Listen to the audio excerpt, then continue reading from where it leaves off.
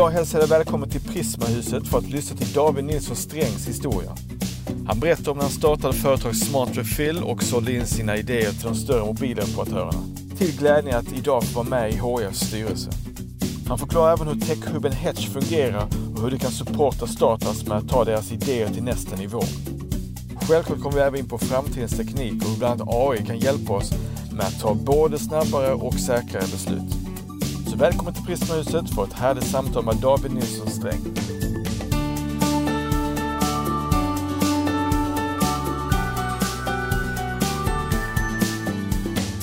Vilken härlig utsikt vi har här idag. Berätta, vad är det vi ser utöver? Vad vi ser nu? Vi ser ju Danmark och vi ser ett fantastiskt fin dag också idag. Härlig solsken och ett Öresund framför oss. Ja, hamnet ligger i hamn också. Så, ja. Jag önskar dig som lyssnar välkommen till dagens avsnitt. Vi befinner oss nere på Prismahuset i Oceanhamnen och jag sitter här tillsammans med entreprenören och vd för techhubben Hetch, David Nilsson Sträng. Välkommen till Helsingborgspodden. Tack så hemskt mycket. Du, det luktar ju jäkligt gott här. Det är ju nytt fortfarande. Det är väldigt nytt. Vi flyttade in här i årsskiftet. Uh-huh. Så allt är ju extremt nytt. Om du jämför med där ni satt innan Järnvägsgatan, hur är känslan och vad är skillnaden mot Prismahuset? Ja, men det har också sin charm faktiskt. Det måste jag säga. Men det var också, vi visste ju från början att det var väldigt tillfälligt. Och då blev ju lite lösning också lite tillfälliga. Men jag tycker ändå vi fick till det. Men här det är en helt annan nivå. Och det var det vi ville också. Att vi ville liksom komma igång snabbt. Testa det innan vi visste att vi skulle hit till Prisma. Men att vi kunde testa konceptet redan där. Så vi tog en mindre del och så tog vi ändå en våning till borta på Järnvägsgatan. Jag får mycket upptagning av huset nu. Just nu så är Hetch har ju 3300 kvadratmeter. Så det är ju en ordentlig satsning. Och vi har varit igång ungefär 1,5 år. Och även om vi inte vill profilera oss som ett kontorshotell så erbjuder vi coworking. Men framförallt, detta är vår fabrik. Detta är vår hemmaborg och mothership som vi ska få bolaget växa och sen kunna växa ur. Så därför har vi inget egentligen direkt behov av att ha fler kvadratmeter. Vad är det för fler företag som sitter här i huset? Det är, jag tycker det är viktigt att man hittar lite inspiration i de olika bolagen. Så att vi har ju tidiga entreprenörer i tidiga faser. Man kan säga att de är kanske 1-2 i teamet. Sen är det ju till i lite senare faser där man har kommit igång med team. Så är man 4-10 anställda. Vi kallar för techbolag då, eller scale-up-fas när man börjar skala upp och sånt. Och sen har vi även etablerade bolag som driver innovation i huset. Och det är den kombinationen jag gillar, för då kan de hjälpa varandra och man ser också att man kan få inspiration och kunna visa på att man kan liksom växa vidare. Ja, låt oss komma in på det. Vad är en techhub? Hur hade du beskrivit det för någon som inte alls vet någonting om detta här? Nej, det är inget konstigt egentligen. Det är så att vi vill skapa en nisch att fokusera kring, vilket min bakgrund också är, och jag säger att här har vi möjlighet i Helsingborg att skapa liksom en samlingspunkt kring tech. Och när man säger techhub så är det också att det finns många hubbar, och jag tänkte att det underlättar lite, så att då blir det liksom att techhub är en plats där man samlar teknikorienterade bolag och människor och den typen av startups eller bolag. Så att en techhub är en plats där vi samlas inom begreppet paraplyet tech. Vi har ju en program som är på 6 månader. Så det är liksom att du ska börja bli investeringsredo. Och det kan ju allt vara från en väldigt tidigt på en idé på en servett, eller att du faktiskt har någonting på gång och sånt. Och det är ju, så att det är olika faser, men att man ser att det är rätt människor. Och då får de aktiv stöttning. Sen har vi då en inkubator där man kan liksom fortsätta få hjälp, men där får du kanske mindre aktivt stöd. Man får mer, man ser okay, hur går det? Man kört fast, vi hjälper dem framåt, kopplar dem till investerare. Så att det är där vi de 2 programmen vi erbjuder. Och sen är det då den här coworking-delen där bolag kan sitta i här, där man är inte med i ett program, men man är med i vårt startup-community. Och man utbyter idéer och hjälper varandra helt enkelt. Ja, och även de kan säga att det har vi sett nu att väldigt mycket av de bolagen som kanske inte ser att de är med i ett program men får också väldigt mycket nya kontakter. Vi kan göra intros, de kan ha hjälp med att sätta upp kanske alltifrån en pitch till att man har en workshop med dem och hur kan de vidareutveckla sina koncept. Hjälpa till att hitta kompetens. Så att det är även bolag i senare faser behöver väldigt mycket stöd. Mm. Om vi säger, du säger namnet tech, vad ingår i tech för er? Ja, för mig, alltså, även om jag inte är jättegammal så känner jag mig fortfarande rätt ung. Så har jag varit med tid för heter det IT-tjänster och IT och sånt. Och det är ju ett modernare ord för detta. Men framförallt är det att det är sprunget ur digitalisering. Att branscher, bolag, saker liksom att man digitaliserar det. Och då blir det ofta inom, då man pratar om tech idag. Är det hårdvara eller mjukvara? Ja, så tech kan ju både vara hårdvara och mjukvara. Vi fokuserar ju mycket på mjukvaradelen. Därmed har vi bolag som jobbar med hårdvara. Så att tech kan ju absolut vara på båda delar. Och det finns ju som man säger medicinskt, då är det ju medtech. Och då använder man ju teknik för att med medicinska delar. Och det finns ju nu som med fastigheter så heter det ju PropTech. Det är ju som properties som när de digitaliserar sig inom fastigheter så finns det bolag som är nischade på det. Och det är ju så här det blir mycket. Och sen antagligen så kommer det blir ju tech överallt på sikt. Och då hittar man ju säkert andra ord och begrepp. Men för oss är det ändå att man har ett fokus till att bygga saker, alltså rent teknikorienterat och techorienterat. 1 och 0 då.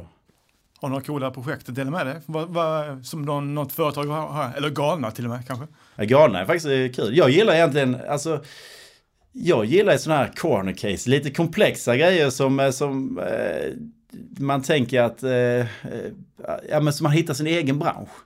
För att det är ju egentligen att göra saker som alla andra gör så har du ju egentligen mindre möjlighet att lyckas. Men hittar du saker som det finns en bra marknad men det finns mycket mindre aktörer. Kanske inte lika sexigt.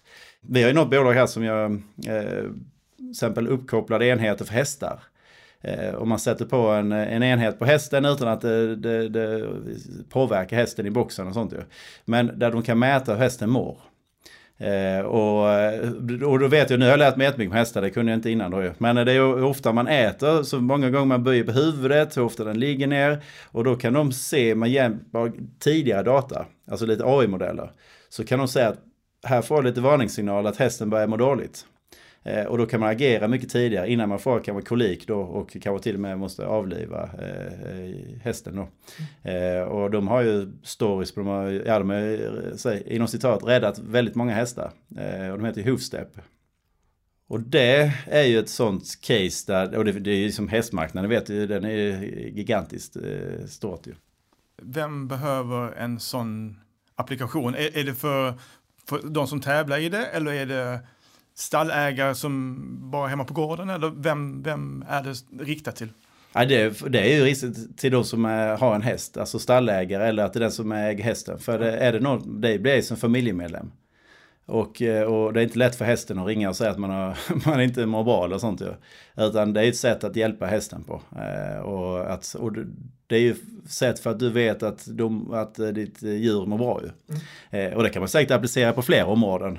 Det är också kul. Du kan ju säkert applicera det på kor eller vad som helst. För att undvika att det är deras sätt, ett sätt för dem att kommunicera på. Coolt. Nu blir det på riktigt. Ja, jag ser. Prata med djuren. Där snackar vi. Man får hitta... men det finns jättemycket bolag här som gör bra saker. Så det kanske finns ännu mer galna idéer och sånt vi vill bara ha fler. Det kommer. Ja. Vi kommer snart in mer på Hetch, tror jag. Men först kan vi börja lite med några personliga snabbfrågor. Fullständigt namn? Ja, om det ska vara fullständigt så är det ju alla. Då är det ju Kent David Alexander Nilsson Sträng. Oj. Så det är väldigt många... Vad är han detta? Ja, jag vet inte. Jag får nog... Är det din farfar, morfar och bror, eller... Nej, men jag tror att Kent kommer nog från min morfar. Och sen så de andra delarna är nog mamma som har varit kreativ. Din familj nu då? Jag har 3 barn. Jag bor i norra Helsingborg med Emily som jag är gift med. Vi har ett gemensamt barn och sen har jag 2 barn från en tidigare relation. Okej. Ligger någonting i familjen med tech? För hon är väl också inom tech, va? Ja, hon har ju ett kvinnligt technätverk som heter Tekella. Som är väl en 500 tjejer inom IT-branschen som är med där ju. Och hon har också jobbat väldigt mycket inom IT och kämpar också för de här frågorna för fler tjejer till branschen. Och det vill ju alla bolag också. Det är bara att vi vill att det ska bli ännu fler för att det behövs. Ja, men så det är kul ju. Ja. Vi delar ju mycket sånt. Vart är du uppvuxen? Jag är uppvuxen i Lönsboda i nordöstra Skåne. Så längst upp i hörnet. Och det här snackar vi minna, det är väldigt viktigt. Det är väldigt viktigt att det är Skåne. Även om det inte är så långt till Smålandsgränsen och Blekingegränsen så är det väldigt viktigt att det är Skåne. Vad hände när du flyttade hemifrån? Var drog du iväg då? Ja, alltså egentligen så säger jag att hela den här uppväxten i Lönsboda också har ju liksom, det var väl inte så att man skulle bli entreprenör direkt där. Alltså, så, men det är ju en fantastisk plats att växa upp på. Och jag faktiskt att jag känner att mina barn inte får möjlighet till det är ju lite sorgligt. Det är både positivt och negativt sorg, för att det är en plats där man lär känna, ja men du känner allt från gammal till ung. Och jag tror att det har präglat mig också mycket. Men jag känner också att man behöver ta sig vidare för att, och då tar jag mig vidare till Halmstad. Så var ett lagom första flyttlass och pluggade där i Halmstad. Vad gör du när du vill koppla av, när du inte jobbar här? Ja, då vill jag göra något, det är väldigt intensivt liv och självvalt. Det är inte synd om mig, utan jag tycker det är jäkligt kul. Det är livsstil. Men jag är också väldigt stort behov att alltså koppla av och andas ju. Och det gör jag nästan bäst både hemma kan det vara ju. Men också att åka till nu är inte så ofta tyvärr, men till Lönsboda eller till Blekingen och sånt ju. Och det är väl ett sätt för mig att koppla av och hämta energi för något helt annat än detta. Och bara vara i skogarna eller något sånt ju. Träffa helt andra människor också liksom på. Back to the roots. Ja. Yeah. Exakt. Du, har du någon helsingborgare som du inspireras eller har inspirerats av? Ja, egentligen, jag har ju haft en stor förebild som också kommer från skogarna. Som, nu, han är tyvärr inte helsingborgare och hade väl kontor här ett tag. Och det är ju Ingvar Kamprad. Jag tror alltid jag är inspirerad, men han är inte helsingborgare. Så att, och tyvärr fick jag aldrig träffa honom innan han gick bort heller. Men en stor förebild. Men här tycker jag att till exempel Kenneth Nilsson som var på Resurs, också en av delägarna i Hedge. Det jag gillar med Kenneth och sånt också, att vi kompletterar varandra bra. Vi kan ha bra diskussioner, vi kan ha bra bollplan. Vi är lite olika också. Kan utmana varandra. Så att han har gjort en fantastisk resa. Men han kan också sätta sig ner här med ett tidigt bolag och snacka med dem fast han har varit med och byggt alltså, stora bolag innan. Så det kan vara en inspiratör eller jag får inspiration av det. Ja. Gött, då har vi kommit lite närmare in på dig. Om vi går tillbaka till Lönsboda. Hur såg livet ut där? Ja, precis. Det kan man säga att när jag bodde där så det var runt 3000 invånare. Tyvärr så är det ju lite så, det är ju lite avbefolkning.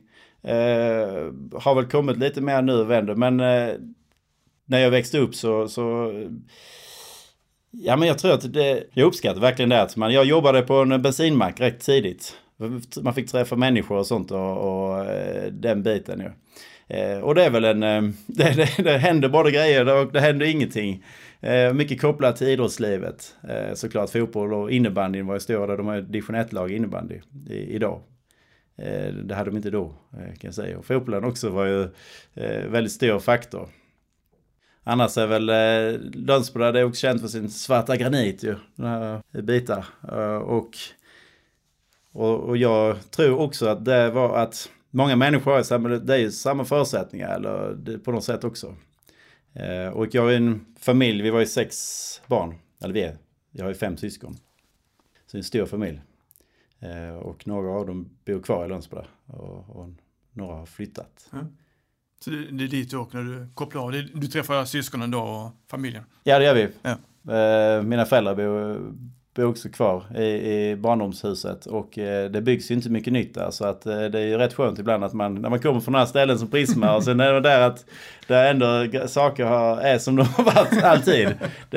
Men det är faktiskt en jäkligt charm i det också. Att det behålls på det sättet. Ja, men som du sa, även om det utvecklas så är det ändå som man uppfattar det som att det alltid varit på samma sätt. Ja, det är det ju. Och jag tror också det att ibland fundera på det, för jag tror faktiskt att det är därför det betyder mycket, för jag tror att det har påverkat en också. Att man tänker också att det krävs, för att komma någonstans så krävs en liten insats ju. Att man fick tidigt jobba. Och jag tror också man lärt sig jäkligt mycket vad man inte vill jobba med. Så det har allt varit från vända torv på torvmossen för 50 öre torven, så det var svintungen när det regnat och sånt. Till hjälpa till på snickerifabriken där pappa jobbar och sånt ju. Ja, vad började ditt intresse för entreprenör och tech? Var kom det ifrån? Nej, men det var ju faktiskt framförallt var det när jag pluggade i Halmstad, så pluggade jag till produktutvecklingsingenjör. Och jag sov mig inte riktigt heller att sitta på ett kontor och rita på grejer och sånt. Så det var också en bra grej, jag vet att men jag lärde mig mycket såklart, men jag visste också att det var inte det jag ville göra heller. Utan jag ville mer träffa människor och skapa min egen tid eller egen vardag. Och det var då det började föras det här med affärsidéerna.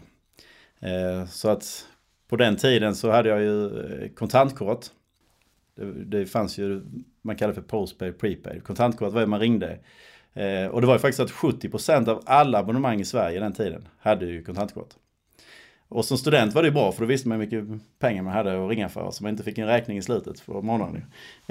Men problemet var också att när man skulle ladda de här, ja, men då var det ju, framförallt var ju alltid samtalstiden slut när man behövde det som mest. När man skulle gå hem sent en natt, de var ute på stan, så kunde man inte ringa.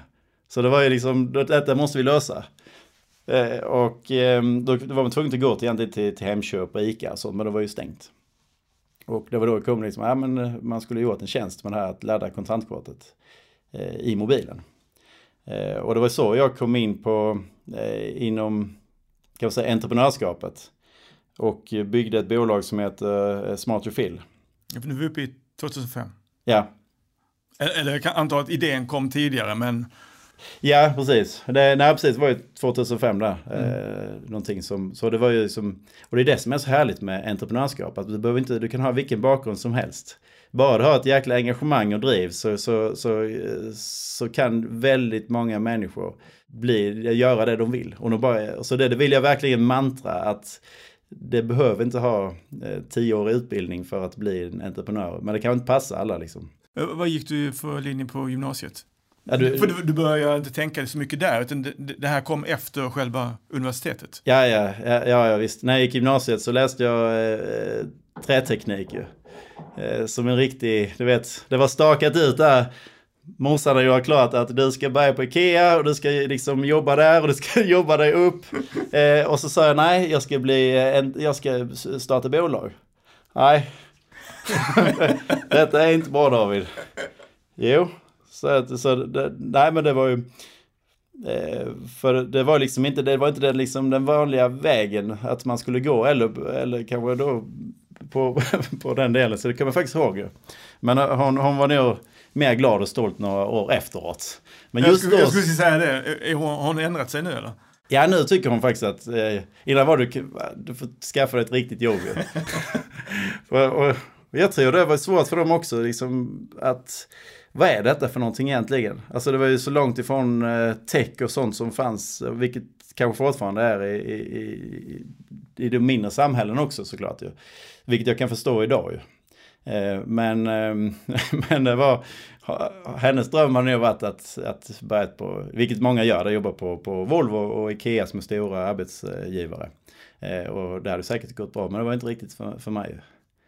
Och när jag tyckte det var ännu bättre kanske. Men berätta mer om Refill. Ja, jag hade ju ingen erfarenhet överhuvudtaget, så det fanns ju inte så mycket. Idag finns ju mycket mer stöd och sådana typ aktörer som oss på Hedge. Och det fanns inte på den tiden. Eller jag visste inte om det helt enkelt. Det fanns säkert några tidiga aktörer på det. Men jag tänkte här var en idé. Jag gjorde ju en liten affärsplan, kommer jag ihåg. Knackade ihop. Jag vet inte om de orkade läsa den i sig. Lånade mammas bil. Drog upp till Stockholm. Kommer jag ihåg, jag körde där hela natten och bytte om på en bensinmack på Statoil till någon från min examenskostym i gymnasiet då ju. Så det var väldigt fint, säkert. Och träffade operatörerna och berättade om min idé. Och så sa de att de tyckte det var bra, man kom tillbaka när du har löst pengarna och kan bygga det här, men då backar vi dig. Och jag träffade Telia och Vodafone på den tiden. Ja. Sen givetvis när jag sa till operatören 3 då att jag hade Telia Vodafone, så ville inte de vara sämre. Då ville de också hoppa på. Så spela ut dem. Ja, spelade lite så. Då får man ju ha sina... nej men så... Och sen åkte jag tillbaka och kämpade en tid. Jag fick då jobba med det här med att få in... vad är riskkapitalens? För jag menar, jag hade 3 000 kronor på kontot. Och det är liksom, det är inte vad jag säger, det är på riktigt. Och det är ingenting jag tycker är fel heller. Utan, men jag kunde inte bygga det här utan med få in riskkapital. Men liten förtydning, vad är själva funktionen? Eller hur gör man? Ja, men det var ju så att funktionen var att du ringde, alltså du laddade på din mobil direkt i mobilen. Så du betalade i din mobiltelefon. Och detta var ju 2006 eller någonting. Så det var väldigt tidigt med betalkort och i mobilen. Och du kunde ladda både på webben och mobilen. Att du ringde upp ett samtal och valde att du skulle ladda hur mycket belopp och sånt. Ja. Och så drog du direkt från ditt. Så du behövde inte gå till butiken. Och det gjorde ju också att tillgängligheten blev mycket bättre för användarna. Du laddade ju mer. Vi byggde ju massa tjänster kring detta. Kring den produkten. Och det var också det som vi blev global leverantör till Telia. Så vi fanns i 6 länder. Vi gick också ut till Indien. Och jobbade med en indisk mobiloperatör. Vi var väl i 7 länder totalt. Men var ni helt ensam om detta? Alltså var det patenterat? Tog ni patent Nej. på det? Eller Nej, det är inte så lätt att ta patent på själva tjänster och sånt på den delen. Nej, det gjorde vi inte. Utan vi var jäkligt duktiga på att bygga de här tjänsterna här i Helsingborg då. Och det finns fortfarande idag. Vi byggde en rejäl volym som vi sålde för. Och vi sålde kontantkort för runt 700 miljoner kronor om året påfyllningar till de aktörerna. Vad är det som gör att inte de gjorde det själva? Ja, men det är intressant. De hade ju jag kommer inte ihåg vilken det var av dem. De hade ju en tjänst, men den var inte bra. Den var riktigt dålig. Och jag tror att det var inte deras huvudfokus. Och det är det jag tycker fortfarande. Att har du inte alltså den kraften eller fokuset, vilket du inte kan ha, det var inte deras huvudfokus. Då ska du hellre jobba med aktörer som kan få dig att springa på. För då blir det en jäkla power om båda springer samtidigt. Och det ska man ändå ta med sig. För att är det någon bransch jag har jobbat i där de är jättesnabbfotade och framåt, så är det ju mobiloperatörer. För de har ju en extrem hög konkurrens. De tvingas ju ställa om väldigt snabbt. I och med att vi jobbar så tätt med dem, så kom det ingen annan utmana dem just på den tjänsten. Alltså den vi byggde liksom. Och jag tror att det var ett väldigt bra sätt för dem. Och de startade till och med egna operatörer för att konkurrera med sig själva. För att inte liksom slappna av. Så det tror jag vi kommer att se mer sådana här. Att man borde jobba. Men de tvingades göra det ju. Vi breddade oss lite sen. Vi jobbade också inom finans och sånt, inom fintech. Vi byggde mycket årets mobila bank och årets app och sånt så. När sålde du av detta? Det var 2018. 2018. Och du har ingenting kvar av det, utan Nej. du är inte med i någonting där med? Nej. Utan det kändes som det var bra, rätt timing också för det. Liksom, jag hade gjort det i 12 år. Så att det var en fantastisk resa. Vi hade grymt kul. Men det blev också så att de håller på med så länge så också, det bygger ens identitet också. Klart. Men du började på lite andra grejer där precis innan du sålde, så var det lite annat. Du hade lite andra företag där också. Ja, det var väl framförallt efteråt. Jag tänker Digimail, kommer till det? Jo, precis. Ja, men det var inom Digimail gjorde vi också. Så det gjorde vi en digital brevlåda tillsammans med norska posten, Bring. Och vi skapade det som ett bolag. Så det var vi skulle utmana Kivra. Och det har jag alltid gillat med. Jag älskar utmana helst de som springer snabbt. Att springa snabbare än dem. Liksom, det är absolut roligast. För springa snabbare än en jättestor koloss är ju inte så svårt. Men du kan inte få de volymerna. Men därmed springa snabbt där du utmanar någon annan som är snabb. Då gjorde vi Digimail. Så det gjorde vi som ett eget bolag. Ett form av ett joint venture med Bring. Men var det någon idé du kom på också?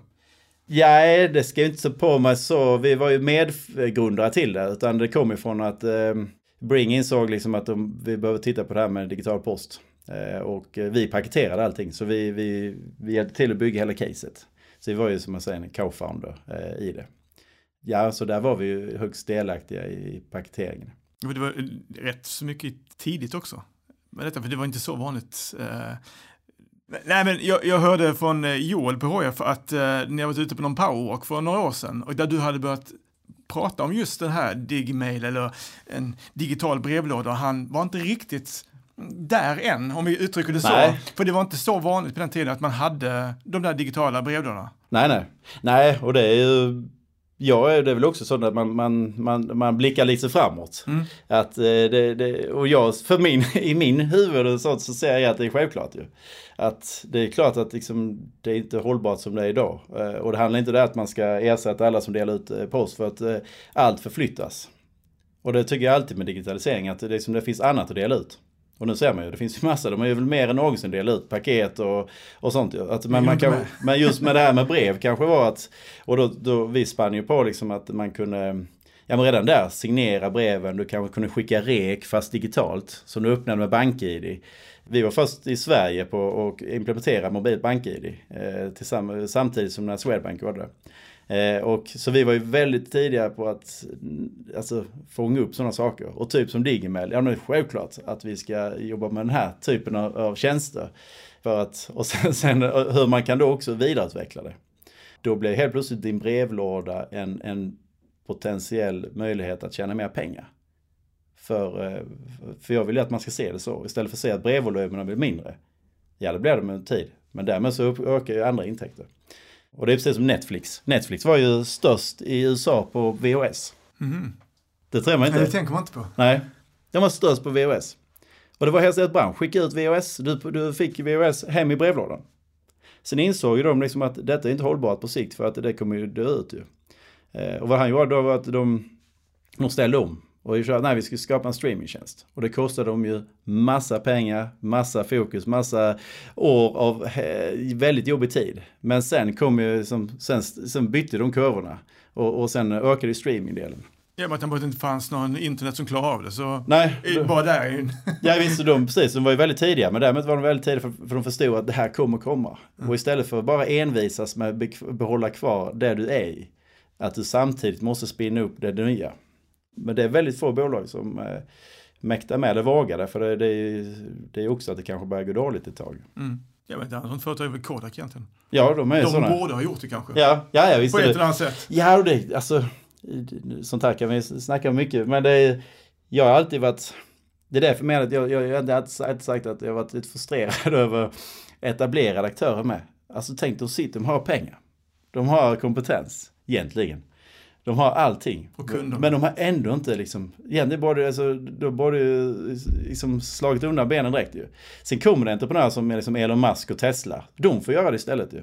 Så han får ju dra det här att helt plötsligt har alla elbilar. Men om inte Tesla hade funnits, tror du att det funnits? Nej, då hade de ju bara fortsatt. För att vi tjänar pengar på serviceverkstäder, vi tjänar pengar på bränsle, alltså hela den, och plus att det är rätt bekvämt som vi har det. Men då kommer de från sidan.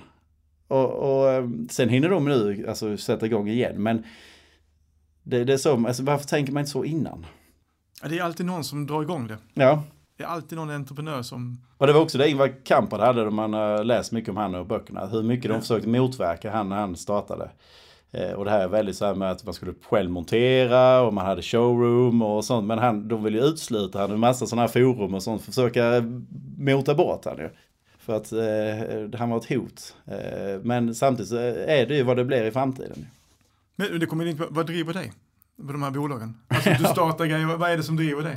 Har du någon utstakad plan att dit ska jag, det här vill jag delta i? Eller är det bara att du tar det som det kommer? Ja. Men vad som driver mig, jag tror så här att det är ju faktiskt, jag har ställt mig den frågan många gånger själv. Jag tror att jag gillar det här skapandet också. Att det handlar inte om pengar egentligen. Utan det handlar om skapande. Och jag brukar säga egentligen som en konstnär kanske måla en tavla eller något sånt. Men det är för mig, jag kan inte måla och rita. Så att för mig är det något form av, det är ett form av skapande. Att bygga, jag tycker det är kul. Bygga upp verksamheter, bygga upp och också se att andra människor utvecklas runt omkring det här. Så egentligen mår jag bäst av att se där saker och ting växer eller människor växer runt omkring. Men jag tror det mer handlar om att skapa och få grejer att växa. Det är nog min driv egentligen. Jag hittar lösningar på problem. Ja, men som du sa, kör hela natten för att byta om på en bensinmack. Det är är inte så svårt. Alla kan göra det, fast det krävs också någon drivkraft i det. Ja, det måste ha drivkraften. Ja. Och det är ju det som jag tror att flesta av de som kanske inte lyckas är att man är inte beredd att göra det här genomförandet. Och det är någonting som jag väldigt gärna liksom, att alla tänker på att man gör, du har en bra idé, men ta den från liksom ett genomförande. Om du bara åker och håller ut så det är så jäkla kul på andra sidan men det är ofta där det spricker. Och det kan ta lite tid. Det tar tid. Det tar tid och det tar jäkligt mycket energi och sånt, men det är ju bara att kämpa på. För det är ju fantastiskt kul att hålla på. Och det är klart man undrar ibland vad man håller på med. Det är det ju. Men jag känner att jag får väldigt mycket energi det jag håller på med. Och jag har också lärt mig att hålla balans på saker. Att det kan tyckas att man har mycket grejer och sånt, men det finns en tanke bakom det också. Men du har ju några styrelseuppdrag och sådär. Har du liksom, jag vill vara med där på grund av att jag kan påverka? Det är nu på senare år som jag har engagerat mig lite i styrelseuppdrag. Jag är med i Invest in Skåne, det är också för att jag känner det här för Skånes bästa. Alltså precis som jag har stått i Helsingborgshjärta så har jag ett Skånehjärta. Men det också handlar om att hur kan vi påverka för mer förutsättningar till den här regionen. Och då behöver man ju vara där det kanske det diskuteras. Så den delen tycker jag att det är intressant ur ett sånt utbyte. Sen är jag ju med i Solid som är ju resursbank i styrelsen. Det tycker jag är jäkligt intressant utifrån att det är ett större bolag, det är liksom noterat och det är väldigt intressant och lärande ur den aspekten. Du är med i HFs styrelse för år. Såklart. Det tycker jag faktiskt, jag måste säga det, jag tycker det är riktigt kul. Det är också sådana saker, det jag menar, det är kul för att känna att man kan tillföra någonting och att då får man också kraft och bredd och lägga ner lite energi på det. För visst är det så att alla styrelsemedlemmar i HF har en speciell projekt de själva driver? Ja. Vad är din projekt? Ja, någon händelse så är min digitalisering och kanske titta på nya affärer. Och för oss är det väldigt viktigt att det är organisationen och de gör det fantastiskt där uppe. Vi ska finnas där som ett stöd. Och det är det vi försöker i så fall, att hur kan vi stötta att hitta nya affärer, eller hur kan vi jobba mer med digitaliseringen och sånt. Så att och sen är jag ju väldigt intresserad av fotboll och framförallt HF. Och har följt den så många år. Så att jag kände att då kan jag lika väl engagera mig ännu mer. Ja, vi får se, men vi jobbar på. Gött, det kommer att bli jättebra. Jag känner att det är ett bra gäng som är i organisationen och det känns som HF allt med en riktigt välmående klubb. De har gjort ett jättebra jobb innan också, men det känns verkligen som att vi har väldigt mycket framåt.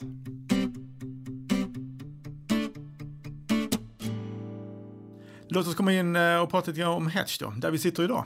Ja. Varför bildades detta företaget? Det var när jag var ute jag jobbade ju framförallt utanför Helsingborg. Första kunderna var utanför Helsingborg och såg väl vad som hände runt om. Vi hade ju verksamhet också i Sydostasien och sånt. Tyckte det att vi har ju också alla möjligheter att ha en sån plats. Så det finns ju Sting i Stockholm som är fantastiskt duktiga.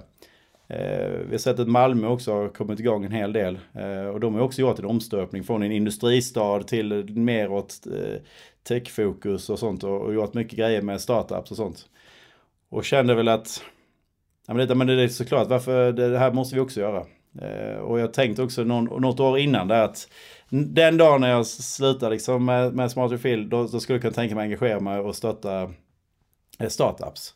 Och lägga lite extra kärlek till staden. Ja, men du har väl säkert lite erfarenhet också? Ja, såklart. Ja. Det får väl också ha med mig till bordet. Och då var då kände jag liksom att vi ska sätta upp en sån, så sa jag kan tänka mig att vi sätter upp en techhub och fick med mig liksom staden också, att de tyckte att absolut, det känns bra det här. Är det din idé eller det är min idé? Det är din idé, absolut. Ja, men min idé och Hedge är non-profit, och det betyder egentligen att vi har inget vinstintresse. Så tänker man, varför gör man så? Och det var också en viktig del från början. För att det går liksom inte tjäna pengar på starta på det sättet. Därmed får man försöka kanske hitta affärsmöjligheter runt om det som skapas här.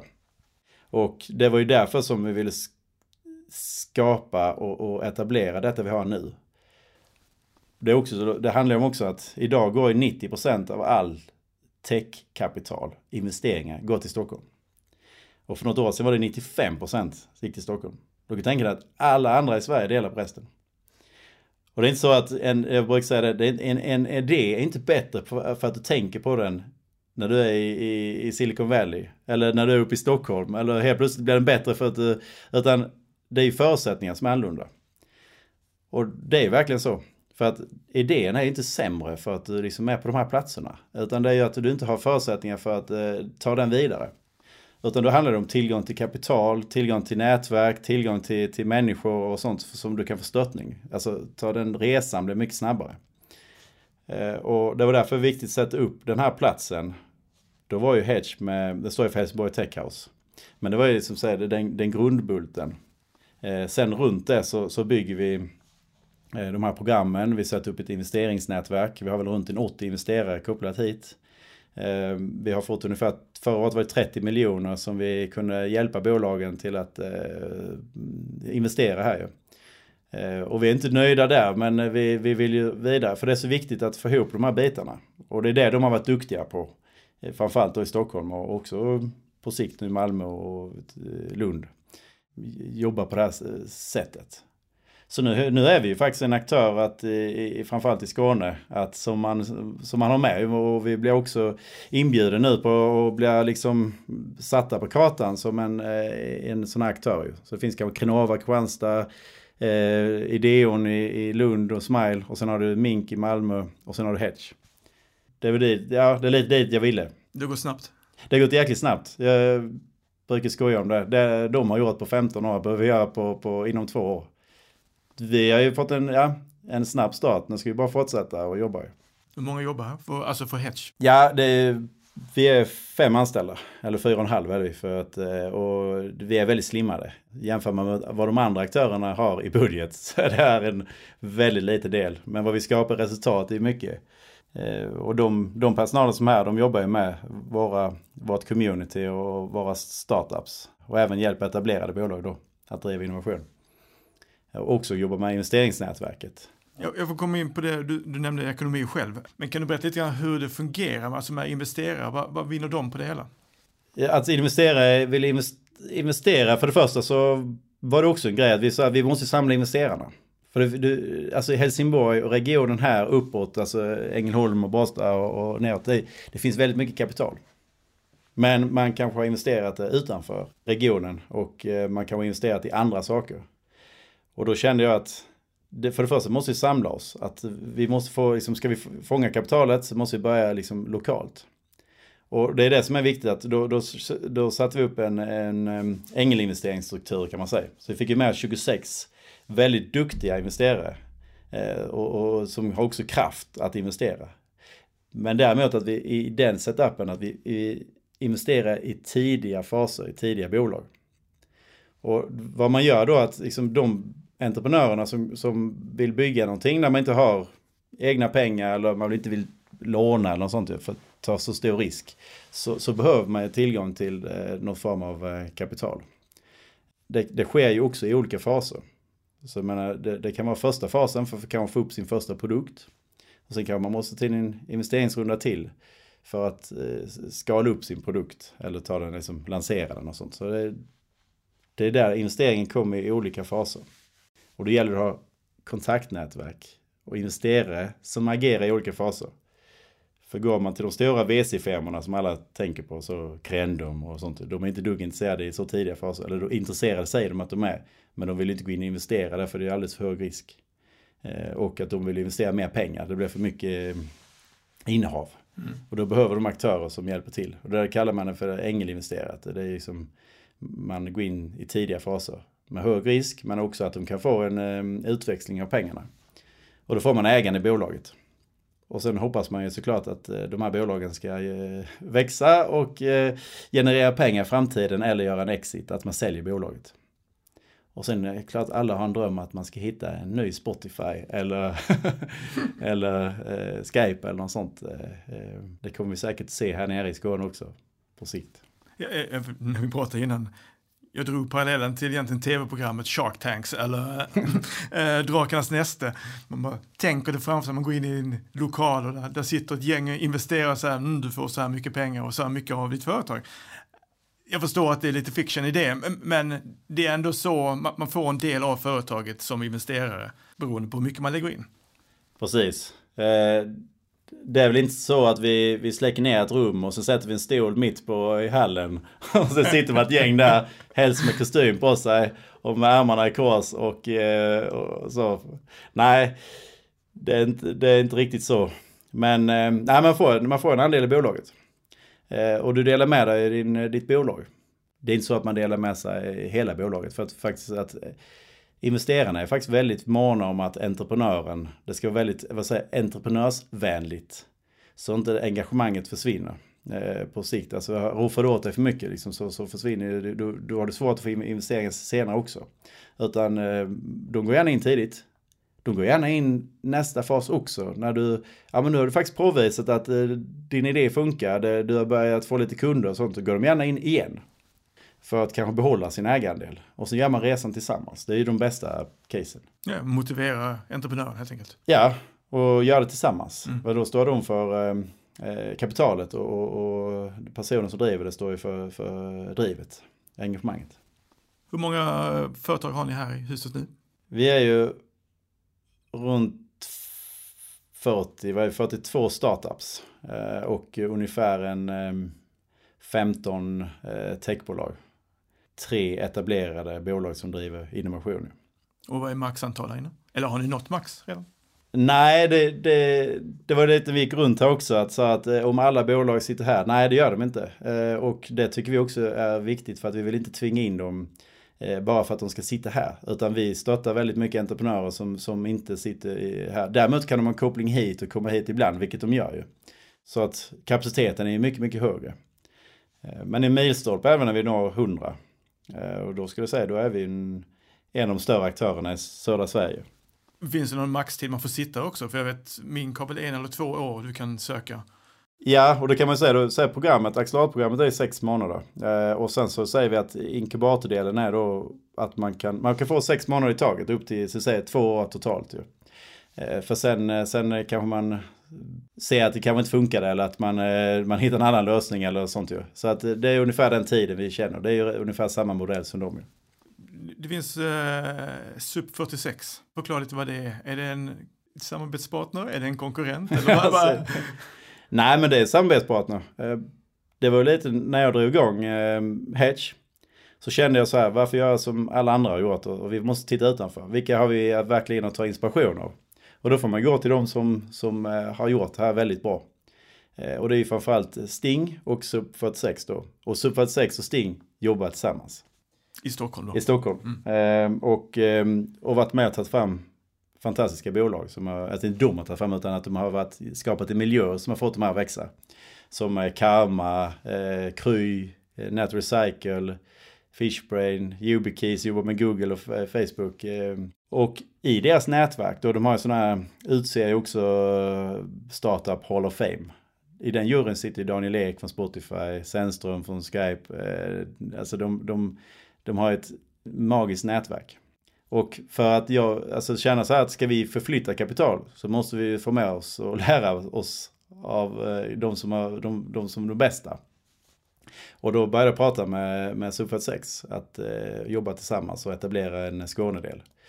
Vilket vi gjorde då, ett samarbete. Och vi säger det så, så länge det är bra för startupsen och så är det bra för oss. Men på sikt, när vi blir ännu större så förstår de också att när vi blir mer, vi har liksom fått en större body och sånt, så då blir det samarbete på ett annat sätt. Då kan vi hjälpa varandra och slussa bolag och sånt ju. Men det är kanske mer nationell nivå. Alltså, ja, men det är ju... Då snackar vi inte Skåne eller Stockholm, snackar vi Sverige som... Ja, då pratar vi internationellt. Vi vill ju, alltså, vår devis är ju att lev lokalt och sälj globalt. Vi vill ju inte att bolagen bara ska stanna i Sverige. Vi vill ju att de ska liksom sälja utanför Sverige. Och det är då man kan få mycket erfarenheter. För de har ju nätverk av europeiska investerare. De har också massa hubbar runt om i världen som man kan connecta med och sånt. Så att det handlar ju mer att man hjälps åt. Och det gör man rätt mycket i den här branschen. Eftersom många av de här är non-profit-aktörer. De tjänar ju pengar på andra delar liksom, och nätverket. Du, vi närmar oss på H22, Helsingborgsmässa nästa år. Ja. Hur involverade är ni där? För det är ju en mässa om innovation och nyskapande. Det nämns för tech där också. Absolut. Vi är ju absolut en partner i det ju. Hela Oceanhamnen är ju en del i H22-mässan och Drottninghög. Vi är ju med både att vi har ett par innovationscase som drivs här med några av våra startups. Vi har också ett projekt som vi har tillsammans med Helsingborgshem och Wihlborgs. Att hitta mer bryggor ut till kanske mer utsatta områden som kanske inte får den attention, kärlek som man kanske skulle haft ju. Utan visa att vi är öppet, alltså de här delarna är öppen för entreprenörer var man än sitter någonstans. I vilket område som helst i den här regionen. Och då har vi kommer göra ett H22-projekt att försöka skapa förebilder och startups och att du kan vara med i ett sådant här startup-team. Så är tanken att kunna visa upp det på H22 då. Att och så kopplar vi på mentorer, vi hjälper dem, vi kommer liksom försöka få dem att lyckas. Och det kan vara så att det kan inte sluta i en startup. Det kan sluta att de får en anställning i något av de här teamen som är här. Eller att de får en annan anställning. Men det blir i form av en utbildning och visa att den här platsen är ju faktiskt för alla. Så det är ju, tror jag också. Jag tror att H22 ser man som potential. Det är tillfälle också kunna testa nya det är tillfälle att testa nya idéer och sånt ju, och projekt. Ja, få involvera hela stan. Ja. Jag ska inte säga testpersoner, men nästan i alla fall. Nej, absolut. Ja, det finns ju så sjukt mycket man kan göra ju. Man har ju bara, som jag säger, alltid, man tror ju allting är gjort redan, men vi har bara skrapat på ytan när det gäller digitalisering och tjänster och sånt. Det finns ju... Ja, jag nämnde innan jag träffade Joel, vi hade med han ett avsnitt för några veckor sedan och du var ju hans drömgäst för att vara med i Helsingborgspodden. Men han sa ju då hur imponerad han var på din förmåga att se in i framtiden. Han tror du har en kristallkula. Och det kanske du har, det vet jag inte. Men vad menar han med detta? Ja, men jag tror att det är precis som när jag bygger hedge och sånt, så tittar jag väldigt... Egentligen tittar jag långt fram. Jag tänker att vad vill jag att verksamheten ska vara om några år? Vad är det som händer? Vilka trender? Vad tror jag utvecklingen går åt? Och sen bryter jag ner det till massa delsaker. Och så säger vi måste sätta igång med detta. Vi måste göra det här för att vara redo om 5 år. För att då kommer de här bitarna. Det är bara något som det är inte så att jag har någon magisk sånt. Utan det är bara att man har en känsla, magkänsla och också saker som trendar. För det är så det finns en hyper trend curve att någonting man pratar om idag som alla snackar om. Det blir sen börjar det liksom, det går neråt, ingen snackar om det och sen så kanske det kommer om 6-7 år. Och det är ju det händer hela tiden. För att då finns det inte, marknaden är inte mogen för det. Alla vill att det ska hända, men marknaden är inte mogen för det. Och det finns ingen marknad för det. Lite som vi sa med Spotify och med Netflix och det här. Precis. Just då är inte marknaden mogen för det, men den kommer vara det. Men det är självklart tänker vi, det är klart att alla ska ha detta och sånt. Och uppkopplade hus och bilar och sånt. Men så vet man om det tar i tid innan biltillverkarna ställer om och att vi kommer se det här. Vi kommer ju se det. Och det är väl det jag försöker jobba mycket med att men vad ska vi göra idag för att vara redo om 5 år? Ja, för det går fortare någonsin i den här techvärlden nu. Om man vill följa trender eller hitta trender, vad hade du rekommenderat att man skulle titta då någonstans? Ja, det är vad man snappar upp liksom på, man kan se tekniker, att följa sådana som Google och annat. Vad är det för någonting de satsar på? Vad är det som, vad är det man vill gå åt? För ofta är det de som driver också de stora trenderna ju. Nu är det ju extremt mycket som man säger AI och datadrivet som det kommer vi se jättemycket av. Och jag tycker att egentligen har vi alldeles för lite tjänster ute. Man tror att alla bolag jobbar med det, men det är ju verkligen inte så. De jobbar kanske ett litet isolerat team ju, men det är absolut inte att det finns i alla verksamheter. Där finns det jättemycket att göra. Så att, men därmed kan man ju se att det kommer trender på det. Vi ser nu glasögon, man kan ha liksom, du kommer kanske sätta på dig linser och se saker framför dig och då vet vi, absolut, någon dag kommer vi integrera på det sättet och mobiltelefonen kanske är på ett annat sätt som man säger att det kommer försvinna. Men det går ju inte så snabbt som man tror. Alltså en del blir sån, det är inte lönt att köpa en ny mobil för det kommer inte finnas. Det var som jag sa här alltså man tänkte att man inte har någon parkeringsplats på Oceanhamnen. Tänkte man att man kommer flyga en bilar 2020 eller 2022 på. Nej, men jag tror att det tar längre tid än vad man tror. Därmed så ser man ju att det rör sig ditåt. Och det ska man ju vara, vill man snabba upp grejer så är det sånt man ska kika på. Mm.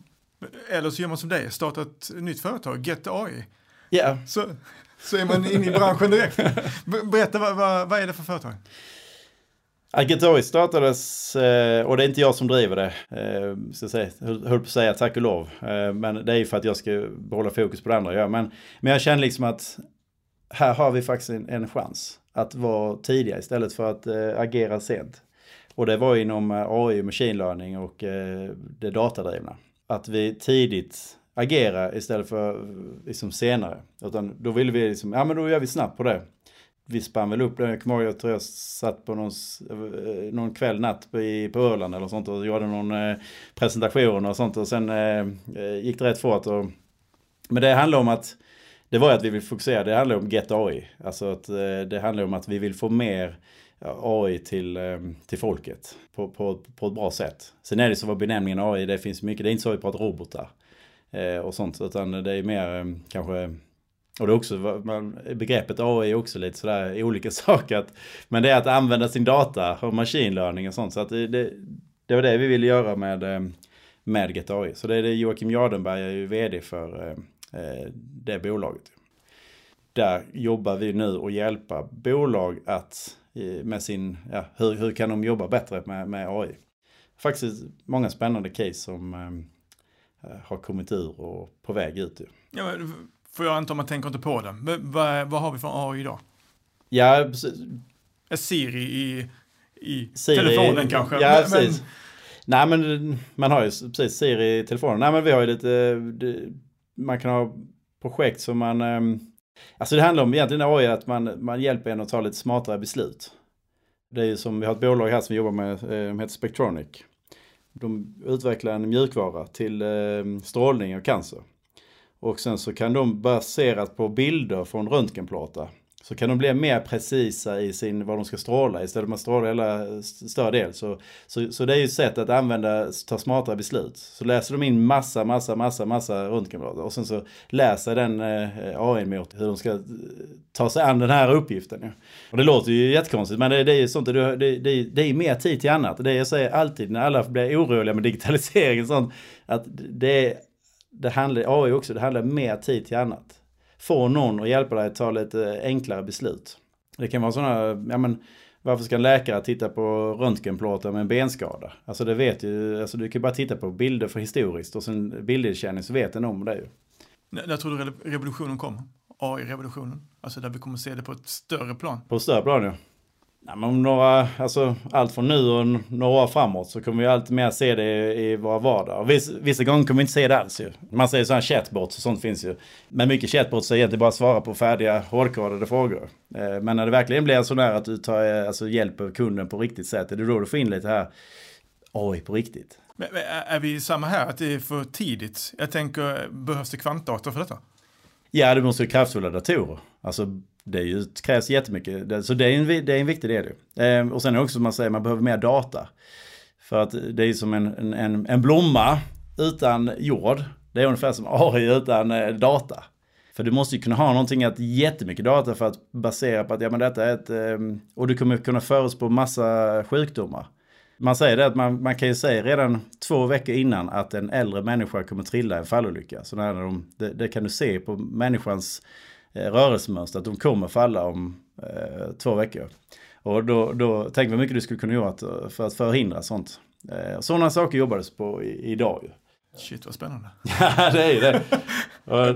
Ja, det är skitspännande och man ska inte se det så skrämmande. Man ser det skrämmande och det är därför vi inte inriktade på det. Det är när man kanske använder det till andra saker där det inte ska användas ju, typ i krigsföring eller sådana saker. Det finns ju ett gäng framstående människor i världen som diskuterar just AI och deras vara eller icke vara. Att Musk är väl den som bromsar, liksom. Ta det lugnt. Ja, men det är han är ju så pass inom citat smart. Han fattar ju vad detta kan leda till. Om du använder det på fel sätt. Och det är därför man har det etiska rådet. Alltså det finns sådana, hur långt ska man gå? Och där ska man vara mer observant. Men det är också det jag menar. Man måste skilja på AI och AI. Alltså göra det här liksom, den delen liksom att, för man kan använda det till massa, du kan använda det till, som sagt, så du kan ju massa hemska saker såklart med krigsföring och sånt. Ja, man tänker på robotar. Ja, robotar. Ja. Sen är man ju väldigt långt från att, intelligensen kanske idag är som en insekt, säger man kanske. Det är inte heller, det är också vad vill man gå? Men det är då man kanske blir mer skrämd av det. Så att vi försöker plocka bort det och säga istället att men hur kan vi använda det för att ta smartare beslut nu? Det kallar man mer kanske sådana deep tech. Man sitter och 10 års forskning. Så det kan man inte vi bedriva här ju.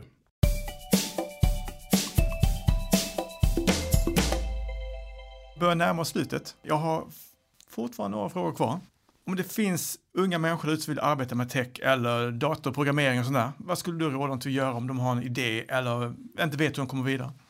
Nej, men jag tycker att det är ju Hedge en sån plats till. Och det finns andra också i stan och sånt. Men har man en idé så, för det första ska man ju, det är inte fel att testa den på några nära och kära. Och gärna be dem vara ärliga. För att det är rätt lätt att säga att det här är skitbra. Men det tycker man inte det. Och man kanske inte ska lyssna på alla heller, för det var inte just den målgruppen du tänkte på. Så att man tänker, vad är det för problem jag löser? Och löser ett riktigt problem egentligen. Och det tycker jag att det är första delen. Att är det här ett problem egentligen? Och hur vill jag lösa det? Och sen testa det på en målgrupp som faktiskt har det problemet. Så att man inte frågar någon som ingen aning vad du pratar om, för att de vet inte vad det är för någonting. Eller de har aldrig upplevt det problemet. Så skulle jag säga att känner man då att men det här är faktiskt någonting. Då är det ett bra tillfälle att prata med någon som kan hjälpa en. Ska man vara rädd för att någon snor ens idéer? Ska man vara liksom vaksam på det när man testar sina idéer?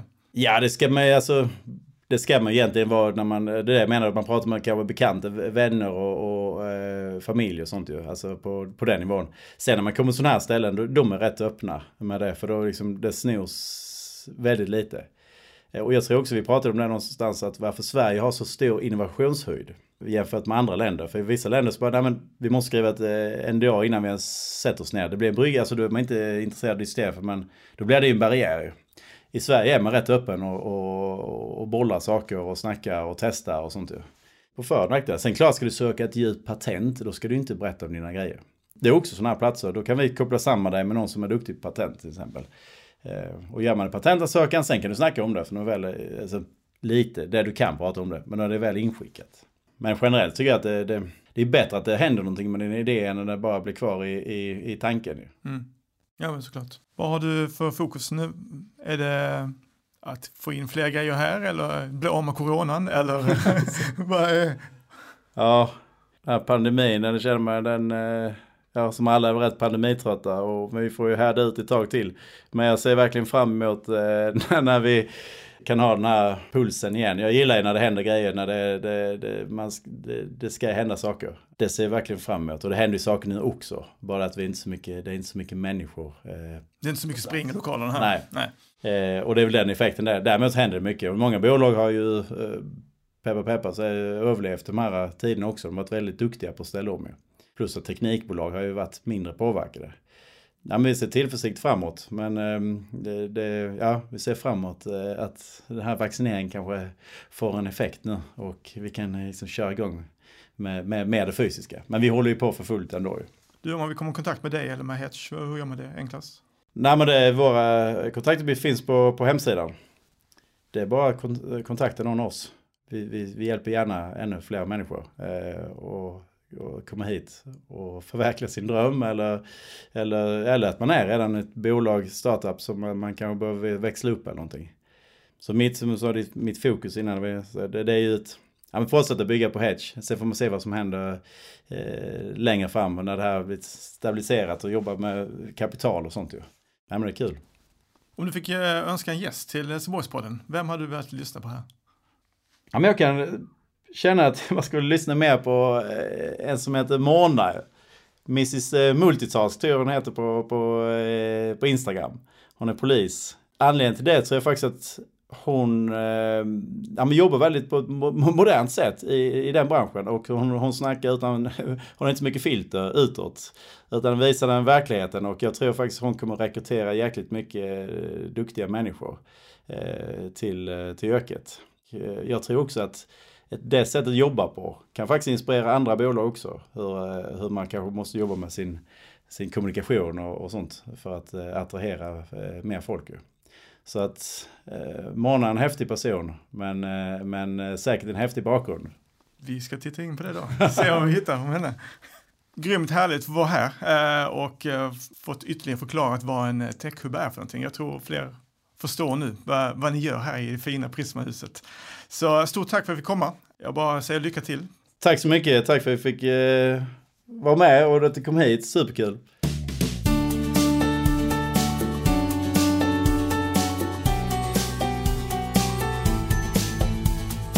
Tack för att du var med oss idag, och jag hoppas att du verkligen fått en större insikt om vad som händer nere i Prisma-huset. Gillar ni Helsingborgspodden så uppskattar vi såklart att ni både delar och följer oss på social media. Glöm inte kolla in vår systerkanal Ängelholmspodden och deras gäster. Ha det så bra, så hörs vi nästa fredag.